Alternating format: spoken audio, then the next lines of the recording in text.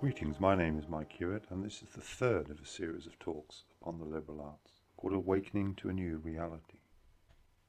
In the first two posts, I introduced the liberal arts and discussed various features connected with them. However, I've not yet discussed how a person might best begin their own study of the liberal arts. In this post, therefore, I'll be considering this very important question. One of the most important features of the study of the liberal arts is a recognition of the individual as a free and independent centre of mind and consciousness. Towards this end, imagine sitting in a forest under the shelter of an old oak tree, looking out upon the woodland before you. As you sit there contemplating the natural beauty of the forest around you, surprising as it may seem, you are already in possession of all of the main tools that you will need for the study of the liberal arts. These tools are yourself, your mind, and those tremendous natural faculties that the universe has endowed you with the use of. And the true magic of the liberal arts is they will show us how to use these in order to begin to unfold our deepest potential. Although this sounds straightforward, there is more to it than meets the eye. First, it's necessary to take stock of our natural faculties and the capabilities that they then extend to us. Second, it is a matter of taking steps to maximize our use of those faculties. For this reason, a study of the liberal arts best begins with the acquisition of a certain amount of self-knowledge. This entails coming to a reasonable understanding of who and what we are, together with the various faculties, systems, and processes that we are fortunate enough to have the use of. Relevant to this is the fact that although each one of us counts as an individual in our own right, we are all nonetheless but minuscule parts of that much greater whole that is the real world.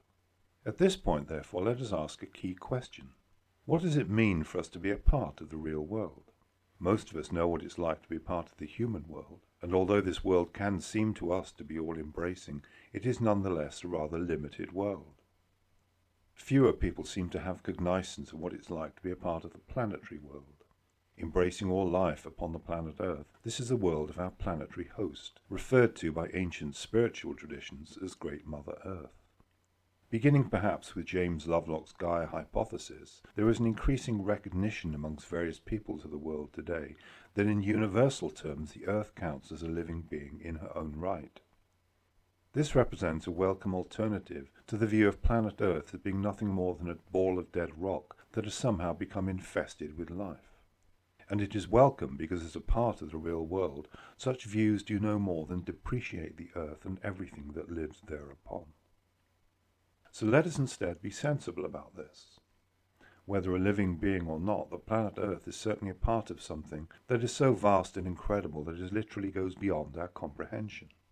This is the shimmering mystery of the real world, the first or original causes of which have intrigued every thinking person since the beginnings of human history. That the beauty and wonder of the green earth is all part and parcel of this wonderful mystery means that questions surrounding the true nature of Mother Earth will only be properly answered once we know more about this tremendous mystery. Consequently, in the meantime, we can only conjecture or hypothesize in terms of what might or might not be. Fewer people still have cognizance of the real world, which is the universe conceived as a vast whole. Referred to by Plato as the true, the good, and the beautiful, an enlightened consciousness of this world represents one of the ultimate aims of the practice of the liberal arts. However, in the meantime, there is nothing to stop us trying to gain some kind of sensibility of the real world. Towards this end, cast your mind upon it and try to gain a sense of the fabulous depths of its timeless mystery. As you do so, allow your mind to rise up into the vast open spaces of the universe. You'll soon realize that the real world is so utterly vast that it does indeed go beyond our comprehension. When you do contemplate the real world, try not to make the same mistake that many others have made. This is to see the real world as something that is outside and separate of us. This is a mistake because we are all a part of the real world. Therefore, when envisaging the real world, do not forget to bring yourself into the equation. When you do so, you'll soon realize that at the very heart of this tremendous world mystery lies you yourself. And what does this self say? It says very clearly, I am. However, we cannot, like the God of Moses, say, I am that I am, for to say that would be to imply that we were self-created. Very clearly we are not. We are a result of sequential causes linked to the species of which we are a part. Because of this, we are all very much dependent upon the support of those other worlds that I've already mentioned, which are the human and planetary worlds. Clearly, therefore, to understand ourselves and our own capabilities, we first need to consider the way in which those worlds do support and uphold our existence. As this is an important issue, let us therefore consider it further. As human beings, it's very clearly that we are not gods and we are not immortal beings, at least not in the way in which we ordinarily understand those words. We are all a part of but one of the many organic species that are hosted by the planet Earth. As such, whether we like it or not, we are all utterly dependent upon the support of worlds that are greater than ourselves in the universal scheme of things. This then brings us on to an important question. How and in what way do these worlds support us? This they do through 4 essential channels. As you may not have heard of these before, let me now explain what these are. The first channel concerns the solid foods that we need to eat to survive. These are consumed, broken down, and what is needed from them is then absorbed by our body, the rest being expelled as waste. The second channel is similar to the first, although it deals in a different kind of matter. Because our body is by majority fluid, we need to be able to replace those fluids, which is done through drinking. The third channel deals in a finer form of matter still. It takes the form of breathing. Because our body needs air to survive, we need to be able to inhale and exhale gaseous matters. Notice that each of the 3 channels so far mentioned deals with a certain state of matter. The first deals with solids, the second fluids, and the third gaseous matter. As this is clearly a logical progression, this then gives us a vital clue to understand the nature of the 4th channel. The 4th channel takes the form of impressions that we receive through our 5 senses, each of which deals in impressions pertaining to certain stimuli. Through the sense of sight, we take in visual impressions. Through hearing, we take in oral impressions. Through the sense of smell, we take in olfactory impressions. Through the sense of taste, we take in sapid impressions. Through the sense of touch, we take in tactile impressions. Note that this 4th channel, sensory impressions, belongs to an altogether different order than the other 3. Making use of the nervous system and brain, it handles those much finer electrical matters that still provide us with a vital form of nourishment, but this time not for our body, but for the mind and all that our mind is a gateway to. In simple terms, our mind eats the experience that we receive through the senses, rather in the same way that a body eats, say, grains and vegetables. In this context, colour, sound, fragrance, flavour, and sensation are not just sources of information. They are a vital source of nourishment for the mind.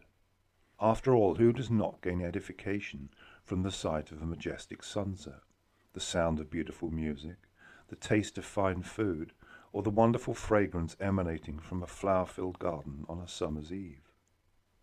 As such, the real world supports and maintains us through 4 possible channels, each of which deals in a certain type of food: solid food, liquids, air, and sensory impressions. All 4 of these are absolutely essential for life. We could not survive without solid food for more than, say, a few weeks. We couldn't survive without water for more than a few days. We could not survive without air for more than a few minutes. And surprising though it may seem, we could not survive without sensory impressions for more than even a single second. For students of the liberal arts, these 4 channels offer vital indications of what is possible for us and why. They also help to guide us towards the making of choices that facilitate rather than obstruct our further growth as human beings. Therefore, for example, while we all understand the need to eat healthy, wholesome and nourishing food, to drink plenty of clean, fresh water, and to breathe fresh, unpolluted air, liberal arts students also apply this concern to the electrical impressions taken in through the senses. This is for the simple reason that all 4 of these channels help to maintain our own individual sense of health and well-being. The first 3 channels do this with respect to the body, while the last channel, which deals in impressions, does this for the mind. Consequently, to be able to maintain a healthy body and mind, we need to make sure that we are receiving the right quality of nourishment upon all 4 levels. For some people, this idea might come across as being curious, that the quality of impressions that we take in through our senses can have a direct impact upon our state of health. However, a little thought will soon convince us of the truth of this. Spending too long in an ugly, squalid environment can easily have a deleterious effect upon our mind state. A good example of this is the sprawling decay of many urban environments, which, often lacking any sense of colour or beauty of form, do nothing but to sap our vital spirits. On the other hand, if we find ourselves surrounded by stunning scenes of natural beauty, the complete opposite can then occur. We will find ourselves being uplifted by the tremendous natural beauty that is all around us. Now, it could easily be argued that what seems ugly to one person might seem beautiful to another. But the point in this case is not to try to establish some kind of objective scale of beauty. The point is the feelings that are being engendered in us by our environment. If these are positive, uplifting feelings, they indicate that the impressions we are receiving through our senses are providing our mind with the right kind of food. Which, of course, is why we all love listening to good music or hearing inspired poetry. It is why we love to look at beautiful artworks and to eat food that does not just taste good, but it also smells good and looks attractive to the eye. Now, it has sometimes been said that our whole lives are essentially meaningless, and that any attempt to find some kind of meaning is simply a psychological defect on our part. However, anybody who says, thinks, or believes this is somebody who's forgotten how to make use of their senses. Each one of us is a part of the real world, and through the electrical impressions that we receive through our senses, we can each establish a powerful life-affirming connection with the real world. This in itself establishes a powerful lever of meaning from the very start. We can learn more about the real world in which we are participating, and as a result become wiser and more enlightened beings. Now, while I respect the right of anyone to declare that their life is essentially meaningless, for me at least this quest for knowledge, understanding and wisdom fills my life with such a tremendous sense of wonder, purpose and inspiration that whatever anybody else might say, I say yes to that. However, in order to access these wonders, we do need to recognize that due to the way in which we live out our lives, many of us have more or less lost our vital sense of connection with the real world. One of the consequences of this is that we no longer tend to appreciate the absolutely vital work that our senses do in enabling us to make a direct connection with it. Because of this, not only are our senses not working as efficiently as they could be, but we ourselves are not properly engaging with the work that they do for us. Think what an eye does of the incredible displays of colour, shade and form that we are privileged to witness through use of our eyes. Our eyes are so amazing that if we viewed them as a technology, we would consider them to be the most amazing technology that the world had ever invented. In this context, the full range of our sensory capabilities is of course absolutely tremendous, and it's well worth time examining our sensory endowments as if they were a technology. How much would you pay for a pair of eyes if you didn't have them? How much would you pay to actually be able to taste the flavour of your food? All of these are clearly priceless. This knowledge then reflects back on the notion of each one of us being an independent centre of mind and consciousness. Our sense of consciousness is supported and maintained by the continual flow of the electrical impressions that we take in through our senses. This then gives to our consciousness the facility of what is in effect one of the most amazing sensing and detection mechanisms that it is possible to imagine. Admitted, our senses do have limitations. We cannot just zoom in and look more closely at something. Neither can we apply volume gain to our sense of hearing. Yet despite these shortcomings, we've all been endowed with the most incredible sensing capabilities that if you did have to pay for them, would literally cost you the earth. Now, I'm sure you've heard the phrase doors of perception as popularized by writer Aldous Huxley. Our senses are just such doors of perception, through which can flow all of the wonder, majesty and beauty of the real world. However, unlike Huxley with his mescaline experiments, we don't need drugs to maximize their potential. We simply need to engage our mind properly with the work of our senses. When we do this, we will then find ourselves living in a fresh, new, inspiring world. This then introduces us to the possibilities that we all have for natural learning. This is learning not by way of textbooks filled with pre-formulated ideas and theories, but directly for oneself through the full and unmitigated use of one's own senses. Backed up by the light of our own consciousness, this sphere of natural learning will then introduce us to all of the wonderful mysteries of the real world, all there waiting for us to experience them for ourselves. However, given our upbringing, education and way of life today, there are numerous obstacles that might stand in the way of this. One such obstacle is that we've been taught not to properly trust our senses anymore, and as a consequence we often pay very little heed to what they're telling us. Instead, we've been taught to heed only the voice of authority, in whatever form that this might take. Because of this, we can then find ourselves in a curious situation where our senses might be telling us one thing, the voice of authority another. This is a very dangerous position to find ourselves in, for it basically means that we can be coerced into subscribing to a false or distorted view of reality, whose terms are being dictated by the voice of that authority. The threat of this is, of course, very real. After all, if you can coerce a person to affirm something that is in complete denial of what their senses are telling them, you can then effectively take command of their entire world view. Another such obstacle is peer pressure. Although our senses might be relaying to us accurate information about a situation, if this information is not confirmed by others, we can be tempted to deny what our own natural faculties are telling us. In this way do we often deny our own cognizance of reality in favour of the collective view of our peers. Another such obstacle is a habitual state of mind. When assessing this, it's difficult not to be blunt. Basically, we've allowed ourselves to fall asleep to the incredible reality of the real world of which we're a part. This state of sleep manifests as a certain mental torpor that in one way or another brings all of our higher possibilities to a gradual state of arrest. This amounts to a state of hypnotic subjugation that, if we're not careful, then turns us into the very zombies that so fascinate us when we see them in films. Now, in looking for a remedy for all of this, it'd be a mistake to try to apportion blame to anyone or anything for this situation. It would also be a mistake to resent what has been happening. After all, we do all of this mostly out of our own free choice. Consequently, the first remedy is to actually take responsibility for our own states of mind. However, to be able to do so, we then need to understand how our own mind is working. Generally speaking, rather than being focused upon the amazing work of our senses, we tend to focus on anything but. I've been in the most incredible situations, amid scenes of breathtaking beauty, and seen people sitting there completely oblivious to it, absorbed instead thinking about some past event, or perhaps worrying about trivial things, or maybe feeling anxious about the future, or rehearsing what they're going to say to so-and-so when they see them next. Fortunately, there's a powerful cure for all of this.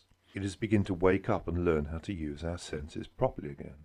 What this means is don't just look, but instead learn how to truly see again. Don't just hear, but instead learn how to truly listen. Towards this end, imagine being the first person to arrive on a new planet. As you stepped out of the craft onto the surface of this new planet, think what your state of mind would be like. You would not be daydreaming or thinking about something that happened to you last year. Instead, your mind would be completely and utterly focused upon what your senses were telling you. You would consequently enjoy an acuteness and sharpness of mind that would be a pleasure to experience. This enhanced mind state would then cause that experience to register as a true peak experience, something that was notable, memorable, and capable of causing irrevocable change within you. However, we do not need to land upon a new world to cause this sharp and alert mind state. We already live in a world that is so utterly beautiful and awe-inspiring that it could totally transform us if we would let it. This process of transformation is kick-started by getting in contact with our senses again, and as a result being present for what we are experiencing. What this means, if we eat, say, an orange, we allow our mind to focus fully upon the experience of eating that orange. We consciously experience its taste. We observe its shape, colour, and form, feel its textures with our fingers, listen to the sound that occurs when we peel it, and enjoy its beautiful and distinctive fragrance. When we do learn to do this, we will then find our mind starts to get the nourishment that it so vitally needs. The exhilarating feeling that this then produces is very noticeable. It is called awakening. The result will be the beginning of a process of internal growth and transformation, which in the end will become our greatest joy. And it all begins by getting into contact with our senses again. Through doing this, we'll find that our senses will begin to sharpen up, which in turn will have the effect of heightening our perception. Colours will seem to be more vivid. Sounds will reveal subtle frequencies we never even noticed before. Fragrances will begin to completely uplift us, while the textures that we feel on our skin will become much more fascinating and evocative. The key to all of this is basically focus. Think about a cat when it's hunting. Every one of its senses is focused totally upon the task to hand.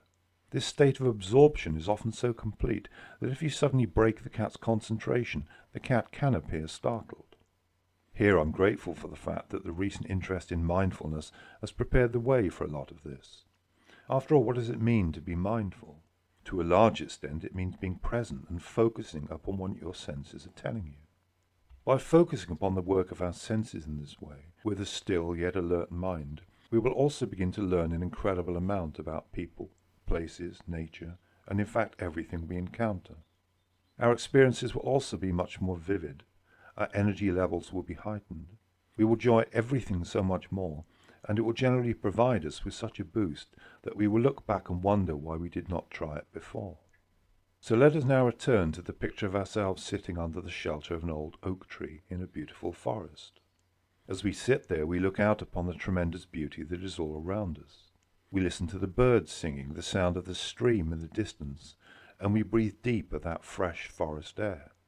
Now if while sitting there we focus our mind not upon our own rambling thoughts, but only upon the tremendous beauty that is all around us, we'll suddenly find that within us there is a growing sense of serenity.